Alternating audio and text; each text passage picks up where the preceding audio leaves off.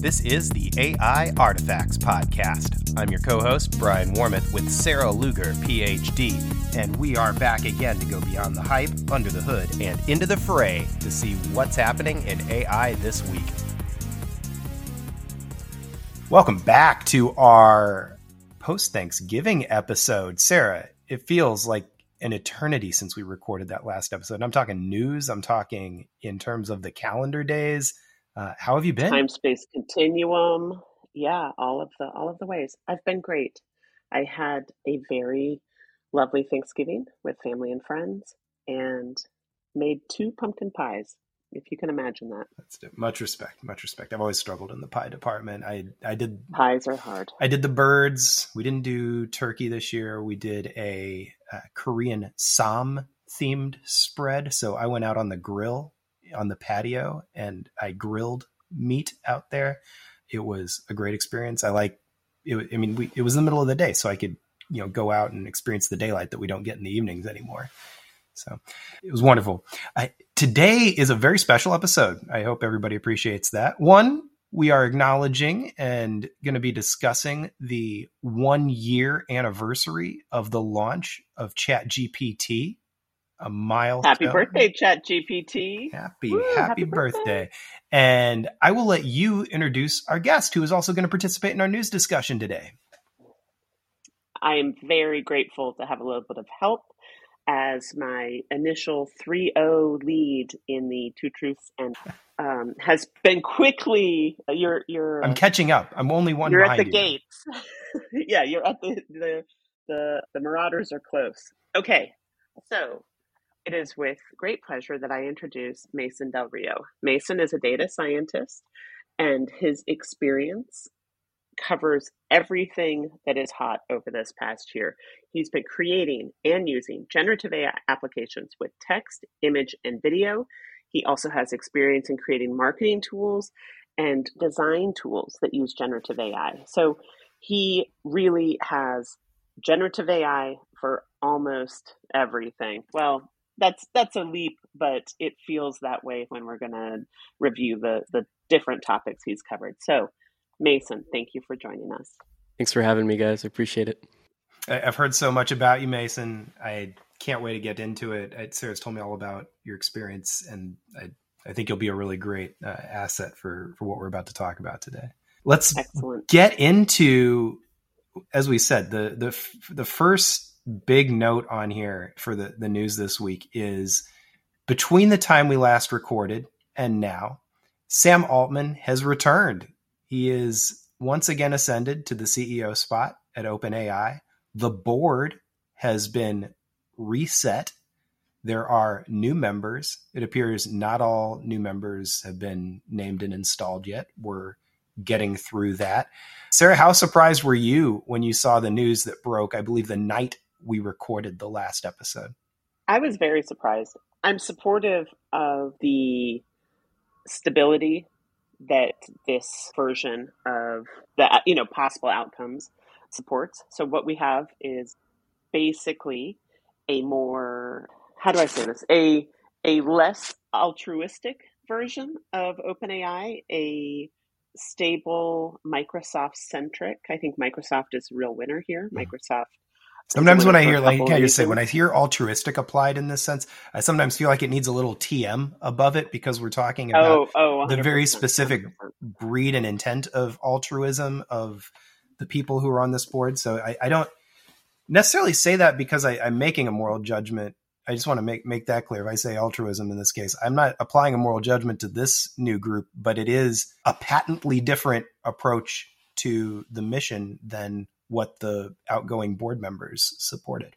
Yes. And let me try this a different way. So I think that the stability of OpenAI returning to very close to what it was before this drama began is good for OpenAI, and it's good for Microsoft. Microsoft is the real winner here.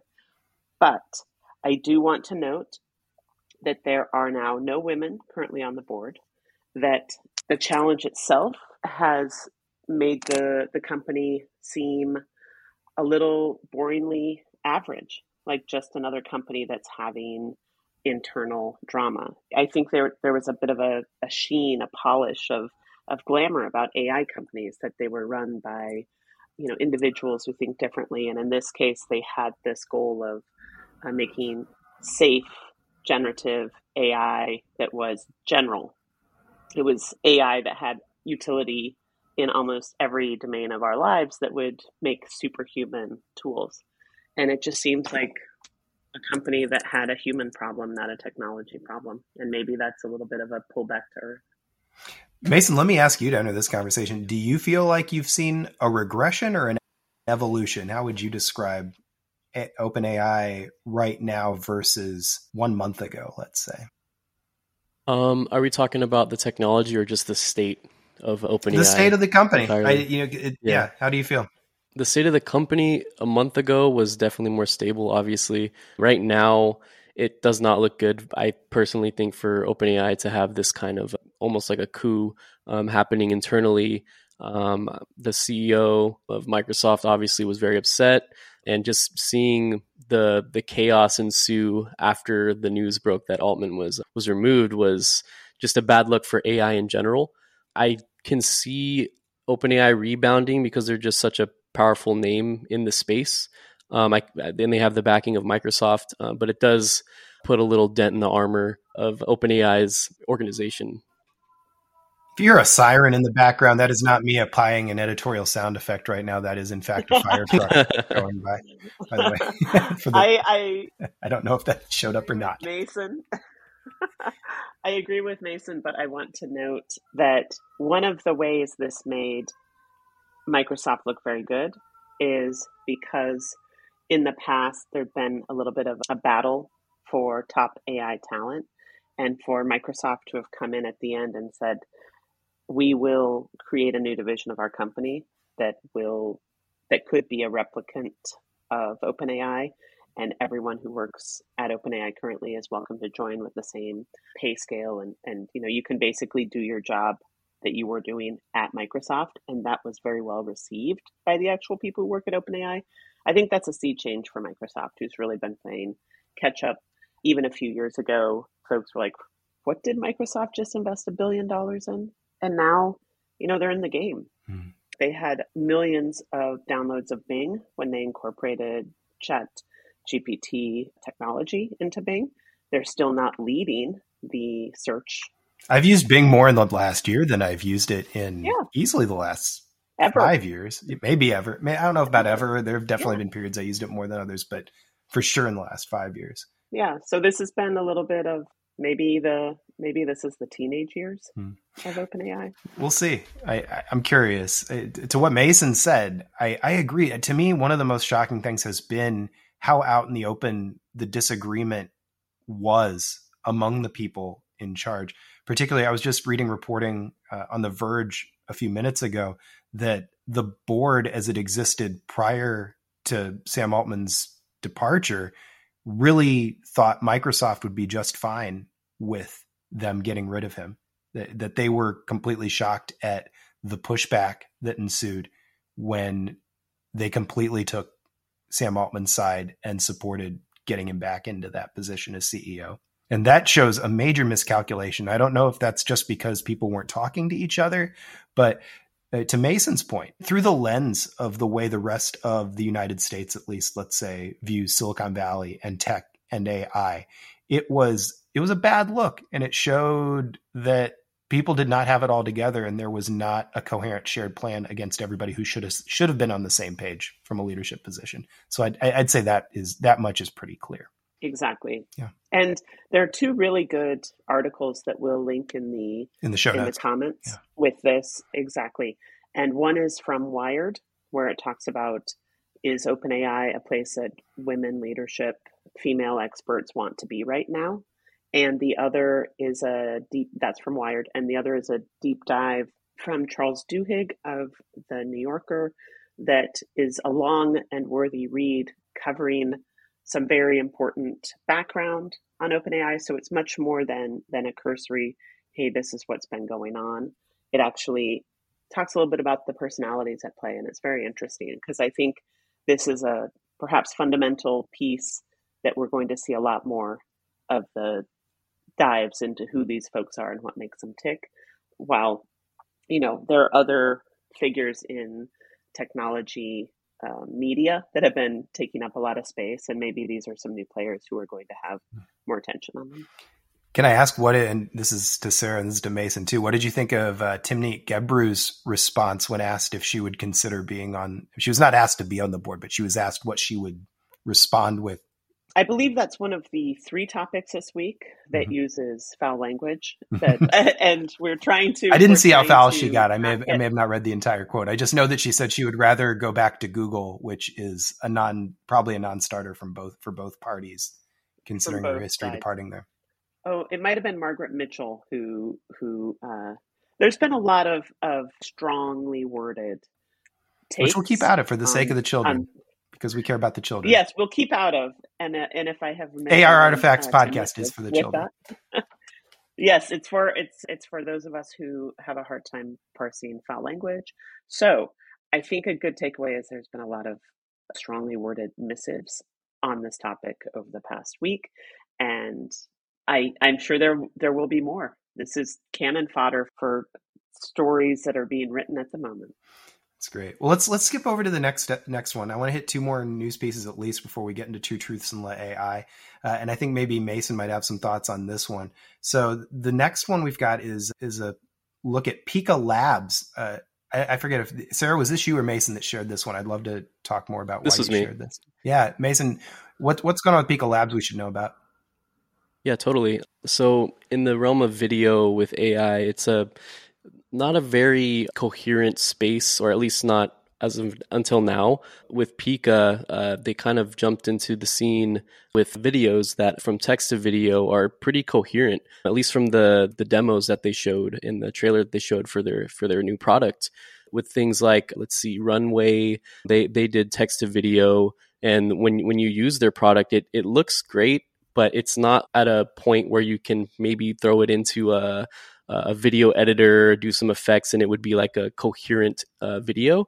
Whereas with Pika, it looks like that whatever they're doing in the back end, whatever their data scientists, engineers are doing, these video outputs are coming out much more coherent. And it reminds me of the jump from like DALL-E 2 to 3 and the advancements past that. So a year ago, we were at video being super nascent, super early, whereas now it's looking like more of a possibility that it could be used in production in a variety of ways. That's absolutely wild. Can you walk me through some of the use cases that they're envisioning for this? Yeah, so it's similar to the Runway suite, which is like image to video, so turning a still image into a moving one just based on the context of the image. I'm sure you could even like just throw the image in, no prompt, and it will do something that makes sense to a human.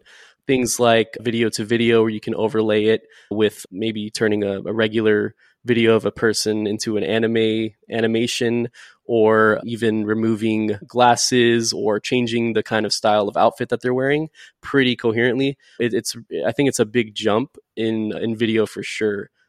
Let me throw something out there to compare it to, because I think this is probably one of the most, I don't know if I'm using the word appropriately, but I'd say mimetic uses of AI for video that I've seen online in terms of things that have gone viral on social. But I don't know if you've seen things like the fake Wes Anderson trailers where people have generated artificial video of, first they'll use AI to create, give me, I don't know, Marvel superheroes in a Wes Anderson movie. And then there'll be some like profiles, and the people will kind of be there and moving their faces and looking like it works for Wes Anderson, because you have so many sort of still set up shots of people not doing very much in Wes Anderson shots. And then I think the other one was like Balenciaga Runway. That was a fun footage one. That people have done. If you want to see like Lord of the Rings or Star Wars characters in a Balenciaga show, and then it's a combination of video, stills, and audio that have been combined in these cases. And this was one of the instances that really struck me is like, wow, these tools can actually do really, really entertaining things. I don't know about professional grade. I think we're still getting there, but from the things you're talking about with Pika Labs, for instance, there are definitely companies trying to create production grade tools like this. Sarah, have you looked at them at all? Do you have any thoughts on the state of this tech? I I have. I One of the things I thought was really impressive was the founders are a couple PhD students at Stanford who said much what Mason has said, which is they started this in March, I believe, and they said the difference between March and now is just incredible. And so, if in terms of the quality of the output of these systems, how they've been trained, how they've been improved during that short time span. So, this new company has really been saying what many of us have, which is, hey, we're trying this specific thing. And both of these are the founders are grad students in AI, video, NLP. This is their bread and butter. But they quit and said, hey, this is the wave right now, and they're making it happen. And so they're very actively trying to improve 3D images so that they could be perhaps in the next film. Think of International Light and Magic. Think of more established studios. This is a startup that's trying to produce certain types of video, and it sounds like that is on the horizon for them. It reminds me, another one that I saw this week that I hadn't seen before is this company, HeyGen. Have you heard of it? Either of you heard of this? No. They've got a tool where you can, based on stills, or you can just it's basically for creating an artificial video avatar of yourself or a fictional entity, which you can create. And then you can use that rendered avatar to do presentations. If you think about context for the corporate workspace, like training videos or things, you could do text input and get an output of a believably real looking person delivering this language. And it lines up exactly with the kind of things you're talking about here, Mason. I was struck. I'll put a link to the demo I saw in the show notes today. I think we'll talk a little bit more about this in a few minutes, but the rise of generative use cases that really do confuse the senses, to put it mildly. These are contrived images that look as if they are actual renderings of a realistic thing happening in front of your eyes. And there's a fake Anderson Cooper this week. I missed this. I don't know if you saw. We're gonna have to link to that. Mason, did you see that this week? I did not. Why Anderson Cooper? But that's maybe, no one asks these questions. If you can. This is the stuff. I mean, to get back to where we were talking about at the beginning of the season of the podcast, looking ahead to the election season next year, it's one thing that I cringe a little bit thinking about where we're going to be at in a year in terms of what this tech is at and what it's going to do. Hopefully not in a distorting way to the political process. It's really an important point that should be a concern to us all, but maybe when we talk a little later in the podcast about what has happened in a year, maybe the democratizing force of ChatGPT has helped all of us understand what is possible and have a little bit more reflection upon maybe what they're hearing or seeing isn't true. We'll see. Well, speaking of what is or isn't true, let's jump into this week's edition of Two Truths and AI. And I'm excited to have two participants on the other side of the screen for the first time in this one. Thank Just you. So you know, and I need Mason. I need Mason here because the last two, he got me. Just to make sure Mason is fully briefed, and for the listeners who might be hearing this for the first time, Two Truths and AI is an ongoing competition we have on this show where I come ready with two real news stories and one ChatGPT generated story, sometimes with a little extra help from me to polish it up and make things a little bit better. But I put these in front of Sarah and she'll take a guess. Right now, she leads me 3 wins to 2 losses. So this week is a pretty important one because it's my chance to catch up. But I'll let her do the guesses first, and then I'll let you make your decision, Mason, and we'll find out where everybody's at. I have lost the last 2 in a row, so I'm on a bit of a downward streak. So I got to salvage this. Is that true? Has it really been 2 in a row? I have to go back and look at that. Yes, it has been 2 in a row. Oh. This is not doing my ego any good at all. All right. Well, let me give you number 1. All right. Title for this one is, and I will say, there has some text has been edited in some cases just to condense it for length, because I've tried to have these come out balanced, given that the length of the ChatGPT generated stories were giving me away in a couple of episodes. All right, here's one. Talking to chatbots is now a $200K job, so I applied. Hear that? That's the sound of a whole generation adding proficient in prompt engineering to its resumes. The job is more complex than typing into a text box. To be successful, you need to understand how these systems work, have specific tricks up your sleeve, and in some cases, be able to do some coding.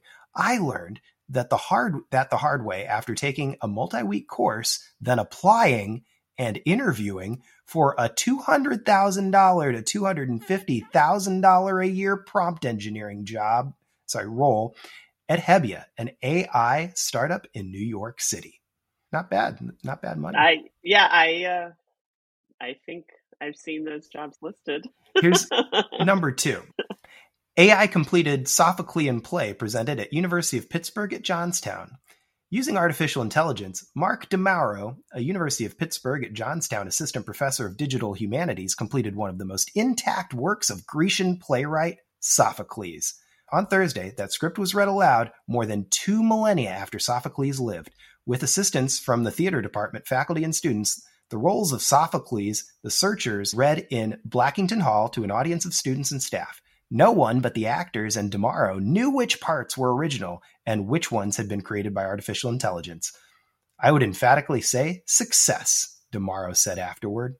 And now number 3. Disneyland integrates AI chatbots for real-time character interactions. Disneyland has just announced a pioneering move to use AI chatbots in real time, aiming to transform the way costume performers engage with park visitors. The renowned theme park is set to blend fantasy and technology by deploying artificial intelligence to enhance the magic experienced by guests within its iconic walls. The AI-powered chatbots will provide performers with on-the-fly information, guiding their interactions based on real-time audio monitoring and live data analysis of guests' behavior and preferences. Disneyland's goal is to create a more personalized, seamless experience, ensuring each visitor encounters characters in a novel and tailored manner. By leveraging advanced natural language processing algorithms, these chatbots are set to redefine the traditional theme park encounter, making Disneyland a frontrunner in the integration of AI for immersive entertainment. Okay. And that's my spread. Okay. All right. So one is the job. One is the $200,000 to $250,000 a year to prompt engineer. I think so. If that's the core aspect, 200 to 250, I think that's absolutely true. Same. I think that occurs out there. 2, I'm not going to decide yet because you always get me on the literature ones because I think I'm a softie for literature. But 3, I have a clarifying question. So I am not well versed in the Disney Ove, but I thought the princesses or something aren't supposed to. And also, why would you want to be a princess? The queen is the only one who ever has any power, but that's also why I'm not involved in this ecosystem. But I thought they weren't allowed to talk. So what's the point of a chatbot if, part of the mystery is that you have characters that you see and take photos with and hug, but you don't speak to? So I wish I could say more, but I also am not an experienced Disney multiverse person, with the exception of the Marvel Universe aspects, which I guess I don't know if those are Disney Universe or I don't know how they work into that. I'd have to check that brand Bible. Yeah, my experience peaked when I was of core babysitting years, so I know all of the Little Mermaid songs and such. All right. So do you have a choice?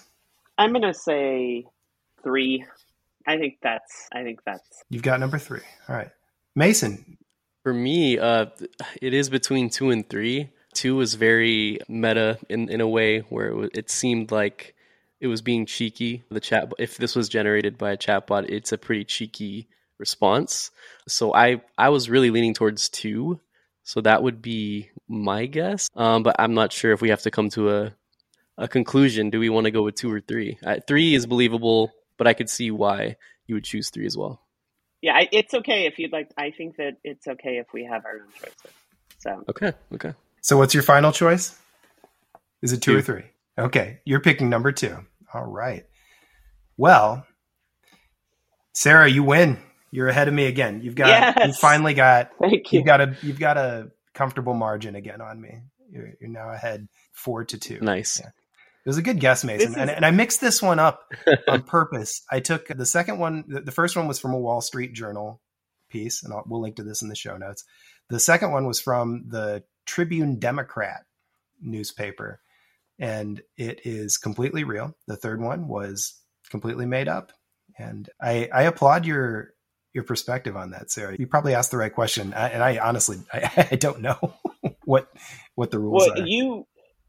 You've done a very good job, I would like to say, Brian, of figuring out my logic and reverse engineering it. Because once my error has been telling you I've been showing my homework, right? Or showing the work. And so once you realized, wow. I think it's good for the show. I think it keeps the competition better, actually. Yeah. It does. Now you've catered to me, but you know that I have a weakness for Greek tragedians, comedians. We've talked about this at length. I also saw this one. And I thought it was similar enough to a fake one that I made up a little while ago. Yeah, that you got me on. I thought it might be a good strategic move. All right. Well, let's dive in. And then, Oh, I was just going to say that if moving forward, if you'd like to push my absolute lack of knowledge in Disney more. That is my Achilles. I like that opening. One of many. Okay. Thank you, Brian. But now I got to figure out if you're expecting that or if that's an actual weakness I can push on, because these are the questions I have to ask as I put these together each week.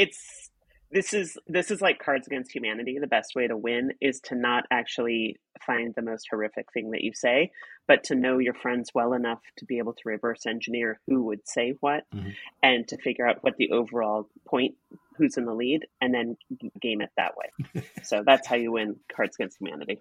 I love it. That's a great game. Chicago-born game. Wonderful, wonderful group behind that. Like I think founded by improv writers for like improv graduates of the Chicago improv system. So let's get into the big piece. And now we get to put the spotlight on Mason. So Mason, we already introduced you. This is a little bit different than most of our episodes because we usually record in 2 segments, but given the way things worked out this week, we decided to try it a little bit differently. So come in here. This is returning to the theme from the beginning of the show. What do you think changed 1 year ago when ChatGPT debuted for the public, and what has changed since then?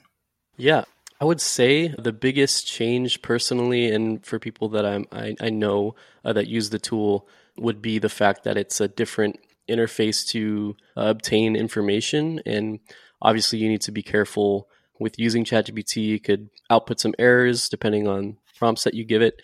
But the fact that I can now ask questions to a chat bot and it delivers me essentially 95% accurate responses instead of, for my sake, I use it for code, asking questions that in the past, a year ago, I would have to scour Stack Overflow or multiple links on Google just to find the answer I'm looking for, or just to reverse engineer a problem that I have.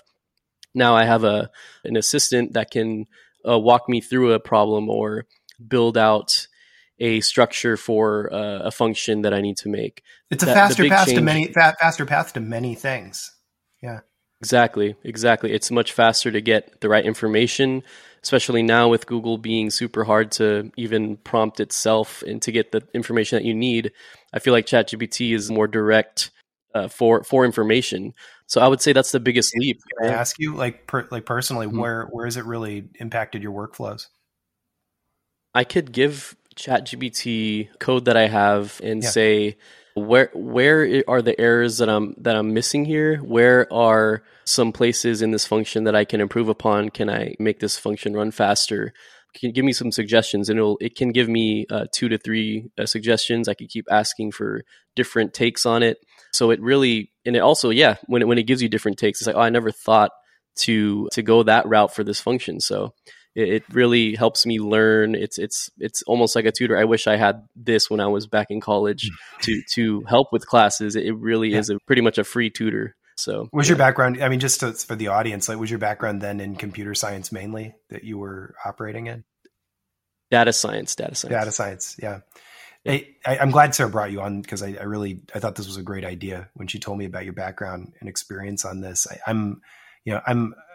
have limited use of Python and some JavaScript in my portfolio, but it's very rudimentary. But to what you're saying, for anybody who's not a coder, the idea when you run some code and see what it does, the frustration of trying to figure out what went wrong and where can be, it's a process that takes up time, and it takes up time in cycles, as you get it done. So I appreciate what you're saying if you can shorten that road and understand, okay, I know it failed.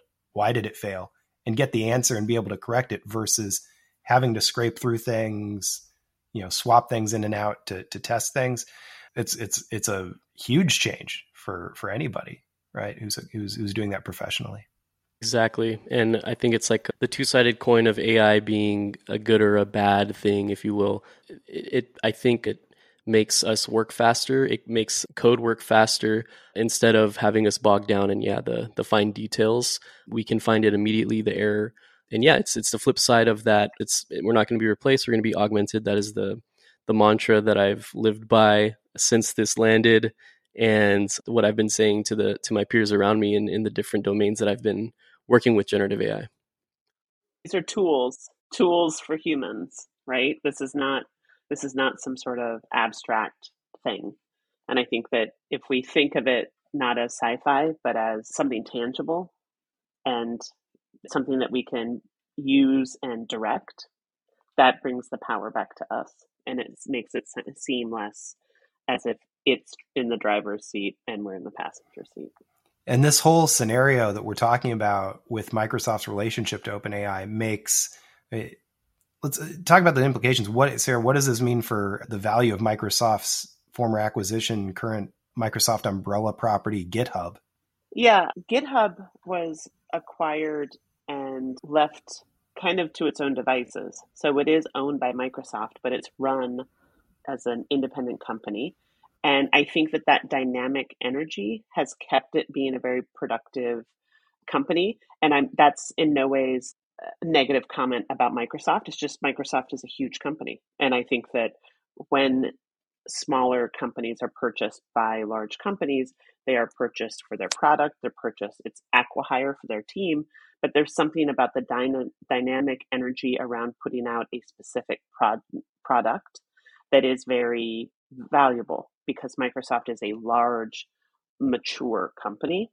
So that, as well as their data. So they have a ton of coding data. I've got a GitHub repo. Mason has a repo. I bet you've got a GitHub repo, Brian. That's just I have an account, and I think that's the most you can say for my use of it. I also found a really great process for brewing coffee on there one time that I know I bookmarked. So it's not just for code. Yeah. It's an information repository. Mm-hmm. And so that, in addition to OpenAI's products, helped create Copilot. Copilot is one of the tools that produces what Mason was talking about, something that helps you. And the name is great, co-piloting you as you write your Python scripts. Well, so looking past computer science, what are the most practical applications for non-computer science people right now that we've seen? I think there's a bunch in media products, right? So Mason and I have had a chance to kick the tires of several types of generative AI solutions. So Mason, maybe we should start with text, right? So there's Grammarly. There's now OpenAI's turbo approach to Word, so within the Microsoft suite. But there's also just the fact that OpenAI itself has products that you can use for writing that cover letter, for creating a recipe. Is there anything that you've seen in the text realm in the last few months, or is that almost the first thing that was attacked and now it's passé? What do you think, Mason? Yeah, just to go off of text, it's a great, like text, I guess you could call it an audio tool, but essentially transcribing video and then boiling it down to text and then summarizing that said text, it makes life much easier with Microsoft using the technology in their suite, like with, let's see, Teams, there are options to summarize meetings, options to summarize presentations or create presentations. that's a powerful tool that the everyday person can use, especially in the workforce. Yeah, I'll second that. As somebody who works on media products every day, to me, the two best applications have been outline generation. When you have some ideas and you're looking to just create a path to work around, it can, not always on the first try, but it can give you a really good path to build a compelling piece around. It doesn't have all the ideas, and I really, it's not great for especially long generation of, useful information in a great compelling way, but it can do that. And the other thing is, if you're at a really specific juncture in writing or putting something together and you want to say, what are 3 options for approaching this? It's really good at helping to solve the writer's block problem with some useful ideas. Usually not in every case. Sometimes it's completely useless, but you give it ask it, give me 3 more. You can sometimes get to the point where it's very helpful there. I agree. I think that the listener of our podcast might notice over the past year, even longer, especially during COVID, that if they've been on Zoom calls with sales people or other group meetings, that there has been another participant in the meeting, and that was a bot recording you, either via Zoom or whatever the proprietary call interface you were using. And so obviously the Googles and the Microsofts of the world have been developing this technology. But when we think about text, it's not just generating text from a prompt. It's also taking audio information and creating an output that then you can say, from this output, Whisper was one that we looked at several months back, from this output, tell me what the top 3 needs of this client are. A great summarization for an hour of back and forth. Let me ask you, the answer may be no from both of you, but I want to share a scenario that's gone through my head. And I have not been on either side of this scenario. Full transparency. I haven't been on a lot of sales calls anyway the last 6 months. But one thing I've wondered about is, how long will it be before I end up on a call with somebody in something like a sales call where the person on the other end is using ChatGPT or some LLM use on the other end to try to respond and convince me of something, right? Because we spoke about this on a previous episode, that it seems to be one of the most potential, when we talk about the political process and democracy, it might get very, very good at convincing people of things, right? And I wonder, have either of you felt that you were on the other end of a conversation on the phone with somebody who was using an LLM in real time? I think that there are going to be ways that will be kind of I wonder about this in customer service even. Experience. I mean, if neither of you have, I wonder about this, next time I'm reaching out about a canceled order or something, I wonder how it's being utilized by customer service teams. Well, ironically, the first time I received an email from OpenAI, I responded, I thought it was a bot. And I said, hey, something's off with this email. I think you're a bot. And the guy got back to me and he said, thanks for letting me know that. Because I thought I was being spammed. Yeah. And he said, you're not the only person who said that. I said, yeah, something about your tone was off, man. Yeah. And he was like, thanks for the feedback. Because that's the thing, is that if the human is confused for a bot, that's not good. That does happen. Yeah, that speaks for the strength of the technology right now, honestly. And perhaps the bedside manner of the technologist who was reaching out to me. Yeah. Mason, have you had any uncanny valley experiences with OpenAI or not necessarily ChatGPT, but any LLMs? No experiences personally, but I have seen this being a possibility. Like the other day I saw on social media that there was a cute little robot that on the back end is using GPT-4's vision on top of GPT 3.5 to see what's in a room and talk to a person if it wanted to and respond back and forth. But the only problem was the latency. It took you heard a dial-up sound. It was a cute robot that when it was thinking, it had this dial-up sound. And it took about 10 seconds to actually talk. So we're almost there. But yeah, obviously the latency would be an issue. But in the future, that's going to be obviously shortened down.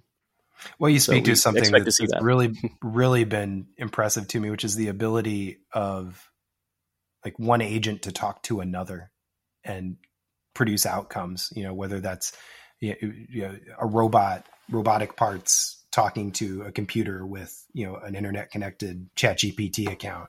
Right. Yeah. And a lot of these robots talking to each other is actually how they've been training these systems. Yeah. Well, what's next? What's next? I mean, this is where we're at. We've seen all of these use cases develop. What's really ahead in 2024? And is 2024 going to go at an accelerated pace based on what we've seen in 2023?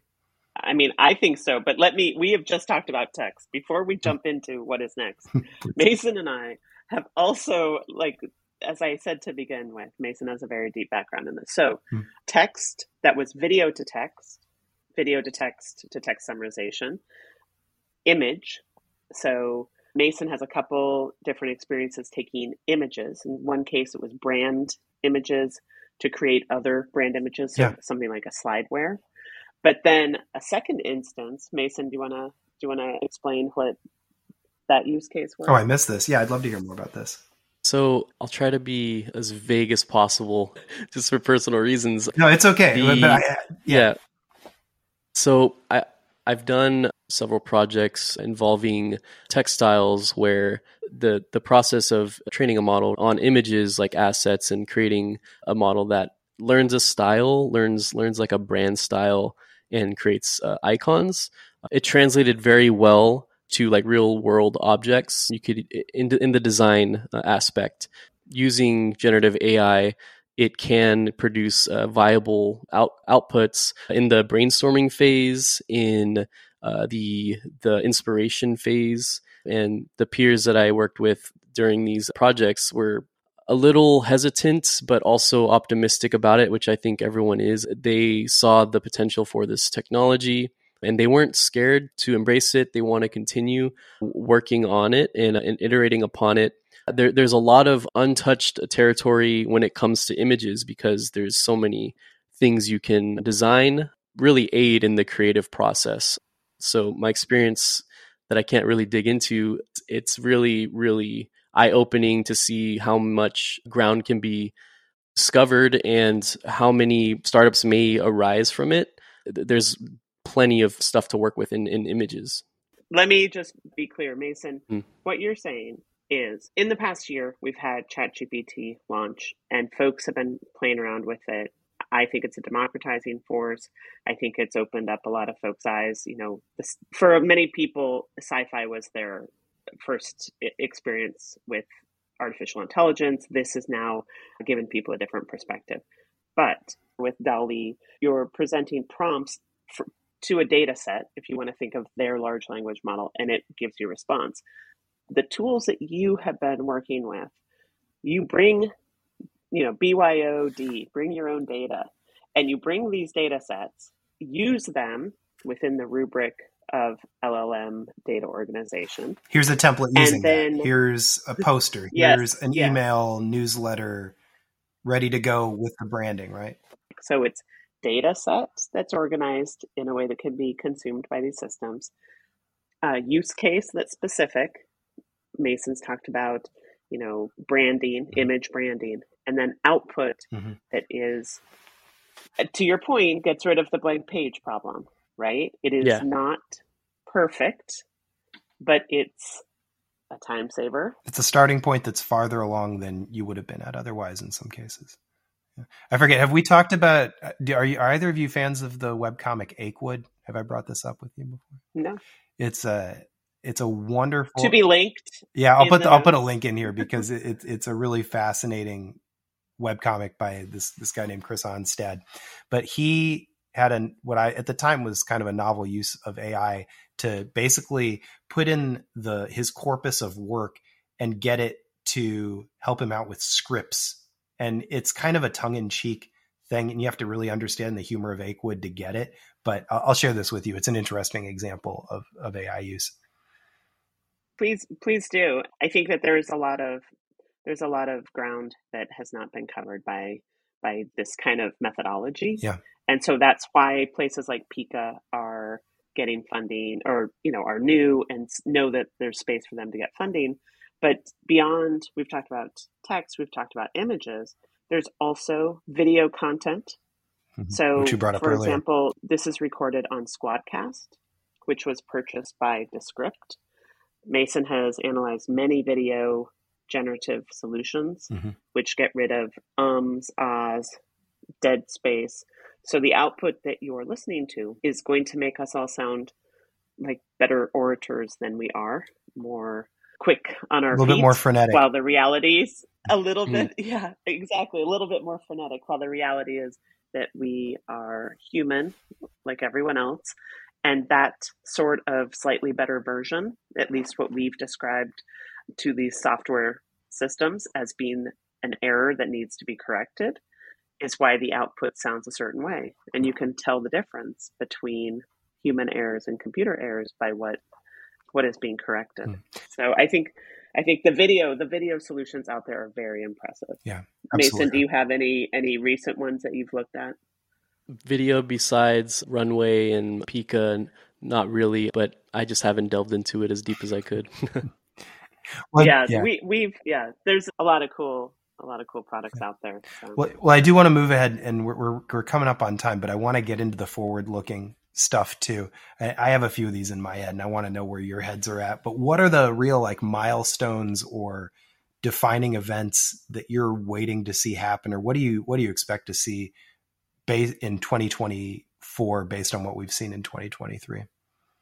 I think that this kind of shake up at OpenAI, which was it's kind of a shake, but maybe no up. I think that's going to remind us all that these are normal companies that have normal company challenges. I think that the success Microsoft has had as a very stable company is going to be positive because it'll allow many other Fortune 500 companies outside of the AI space to adopt artificial intelligence. So I think there's going to be a huge enterprise push. You know, we've been talking a lot about the generating, that the verb here of creation.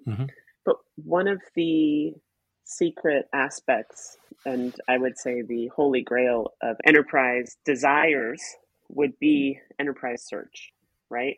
So generative approaches are very good at creating things, but they're also very good at discovery.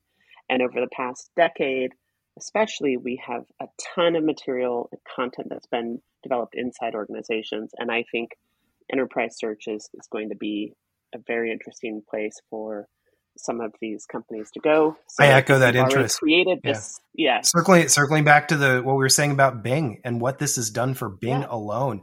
But I also am very fascinated by what Bard's doing and what Google's going to do there. And that's a recurring question I keep hearing is Google going to catch up with OpenAI, or is Microsoft really going to steal the show and pull ahead in ways that people didn't anticipate a few years ago? So yeah, I'm with you on that. To me, it's a really great product when you can do citations. And I'm really interested in this as somebody who provides informational web content in a lot of cases. As a journalist, are you going to get citations and have a voice through the recommendations that are getting provided to people? And is it going to be a path to people recognizing your brand, like search turned into for years and years of SEO optimization wars among major news outlets? Are we going to see a new iteration of that in the age of AI search? I think AI search is going to be changing. I also think that people are going to not be using search as much. Why would I search for things on the internet when I know that most of the material out there is created by a non-human without intentionality? I think that the walled gardens of, say, the New York Times, where people pay a fee. This is like the portal of 20 years ago. Yeah. You get on your Yahoo and you get your games, your shopping suggestions, Wirecutter. So they've got Wordle and the crossword, shopping suggestions. You've got opinion pieces. You've got style, all of these kind of magazine style articles, in addition to news. So I think there's going to be a big split in our consumption, and I think more people are going to be hanging out on Reddit or in different communities where there's a sense of community. What do you think, Mason? That's a perfect answer. I was going to say, and I've mentioned before that I myself use this instead of the internet more often than not, or Google more often than not. I use ChatGPT to answer questions about taxes or about coding, about just everyday life. So it really is just a transformative technology, a transformative product that I can see it's already been adopted pretty massively, but even more so in the future with the new at Microsoft Ignite. They it's a conference where they talked about all the new features in their suite and co-pilots in every software you can think of, like Excel, Word, Teams, and their new. I'm excited about this the most. Loop. Microsoft Loop, where it's like a Notion life organizer, but with I want to Microsoft's see that. I want to see more of technologies. that. I actually haven't looked into that. Yeah, so it's I'm excited for that. Excellent. Do you think so, guys? Let me throw this back at you. Mm-hmm. I'm a little concerned that the distraction of what went on at OpenAI may turn the company to be a little bit slower to roll out perhaps their GPT-5 that they announced. This was the announcement, I think, a week before all of this went Right. down, that they That were in they very preliminary announced stages. they announced is on a plan somewhere, right? So let's be clear. They haven't trained Yeah. it. They may still No, be yeah, figuring out what it exactly. looks like, but yeah. But that could take a year, right? So I wonder if all of the cool products that Mason has been looking at, the tools that are coming out in different content and media realms, if that's really going to be the sandbox that we're playing in for the next year, and perhaps there aren't sea changes like there were a year ago. I do think there's a concern of plateauing, and I think that concern is well-founded. Yeah, on that note, I really wonder, as LLMs race to keep up with each other, will it become more of a level playing field? I wonder, is Adobe going to benefit as much as the companies that are coming up trying to compete with Adobe? I mean, Adobe's made some really interesting strides with Firefly and its own responses to, DALL-E and, say, Midjourney. When you mentioned Adobe, my first thought was, Firefly, and also just the fact that startups creating these features in these domains, just creating one feature that works really well and being absorbed by a big company. Look at Canva, like to be not even to get into AI, but yeah, exactly. That's great. Well, we're coming up on time. I want to see. I don't know, Sarah, do you want to raise any other questions before we close this episode out? I thought that there was an interesting. I think that this is great to have an opportunity to talk to a real practitioner, someone who actually walks the walk and where the rubber hits the road, applies important use case human logic to these tools, right? Like, what do I want? What do I need? And Mason has really done that through several domains. But I want to also note that maybe with generative AI and the transition of this last year, it's kind of reminded us about the human aspect. In all of these cases, there's still a role of a human. We're excited about the preliminary results. We're saying, hey, it gets rid of the blank page problem. But these are not home runs. These are not knocked out of the park. Not yet. What do you guys think about, what do you guys think about the best, like if you could say, okay, over the past year, what is the best scenario you've seen of generative AI? Mason, I'll let you go. When it comes to side projects and creating models that can capture a style, really nailing, we've talked about it in Truth or Lie, prompt engineering.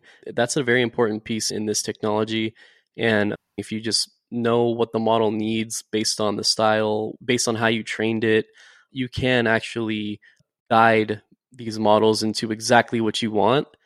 In my experience, it's been like 70% it does do that. And then 30% of the time, it's just like really hard to get to wrap your head around how it wants it to be explained, like telling it to output an image of a house with a red roof.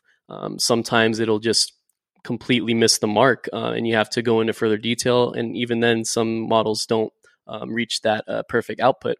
So I would say prompt engineering is a very important thing when it comes to this kind of thing. And in the future, it's going to be more vital. Yeah, I'll close out saying, some of the most impressive, at least ideas. I don't know if I haven't seen them personally in practice because I'm just seeing products being marketed at this point. But get back to the conversation we had a few weeks ago about use cases for natural language processing with helping people who are experiencing, brain problems or, issues like Parkinson's disease, and the ability to improve quality of life in communication problems there. Or look at something I was just reading about the other day was applications for neuroatypical people who are trying to engage in the workplace or something and mask, what otherwise might be perceived as shortcomings and be able to otherwise participate and do things professionally. And this is not me trying to judge people who have different, neural setups, but I'm saying it could enable them to participate better without encountering the friction that they encounter from people they might not otherwise be able to deal with in an effective way. That makes sense. Brian, you and I looked at some research in that area, I think 5 years ago. Some very interesting stuff about how to do, often sentiment analysis is used to evaluate attention deficit disorder or something, for instance. What if there are research groups out there using sentiment analysis to help people understand who have different cognitive processing skills and who are not getting the feedback that many of us get about emotions in interactions. There's no substitute for empathy on the other side, but I am very interested in its ability to help people be more connected and communicate more effectively. Absolutely. I agree. Yeah. COVID has taught us nothing. Mason, thank you so much. This was a real privilege. I appreciate it. Just like Thomas, more than a few weeks ago, we're on episode 6 already. I love hearing about this from people who are using it in ways that I'm not. Sarah has a little bit, but thank you so much for joining us. Of course, y'all. And I appreciate you guys having me. It's an honor, and I'm sure this will be a very cool episode to look back on in the future. Open source. Yeah. What did we think then? Yeah, exactly. We didn't even talk about. Yeah, we should revisit. Yeah, we didn't talk about open source. Now I'm thinking, oh goodness, maybe we should put in the notes like what do we think the next year will be? Thank you for your participation, Mason. Of course, absolutely. It's a pleasure as usual. Thank you to all the listeners out there for joining us for episode 6. We'll see you next time here on the AI Artifacts podcast. That's a wrap on this week's episode of the AI Artifacts podcast. Thanks for tuning in, and we hope you'll visit us at aiartifacts.net. There you can subscribe to our Substack show notes newsletter and discuss anything you just heard. If you like what we're doing, we'd love for you to subscribe to this podcast and rate us on your platform of choice. This show is produced by Brian Wormuth and Sarah Luger. The music on the show is from Vanishing Horizon by Jason Shaw and is used under a Creative Commons Attribution 3.0 United States license.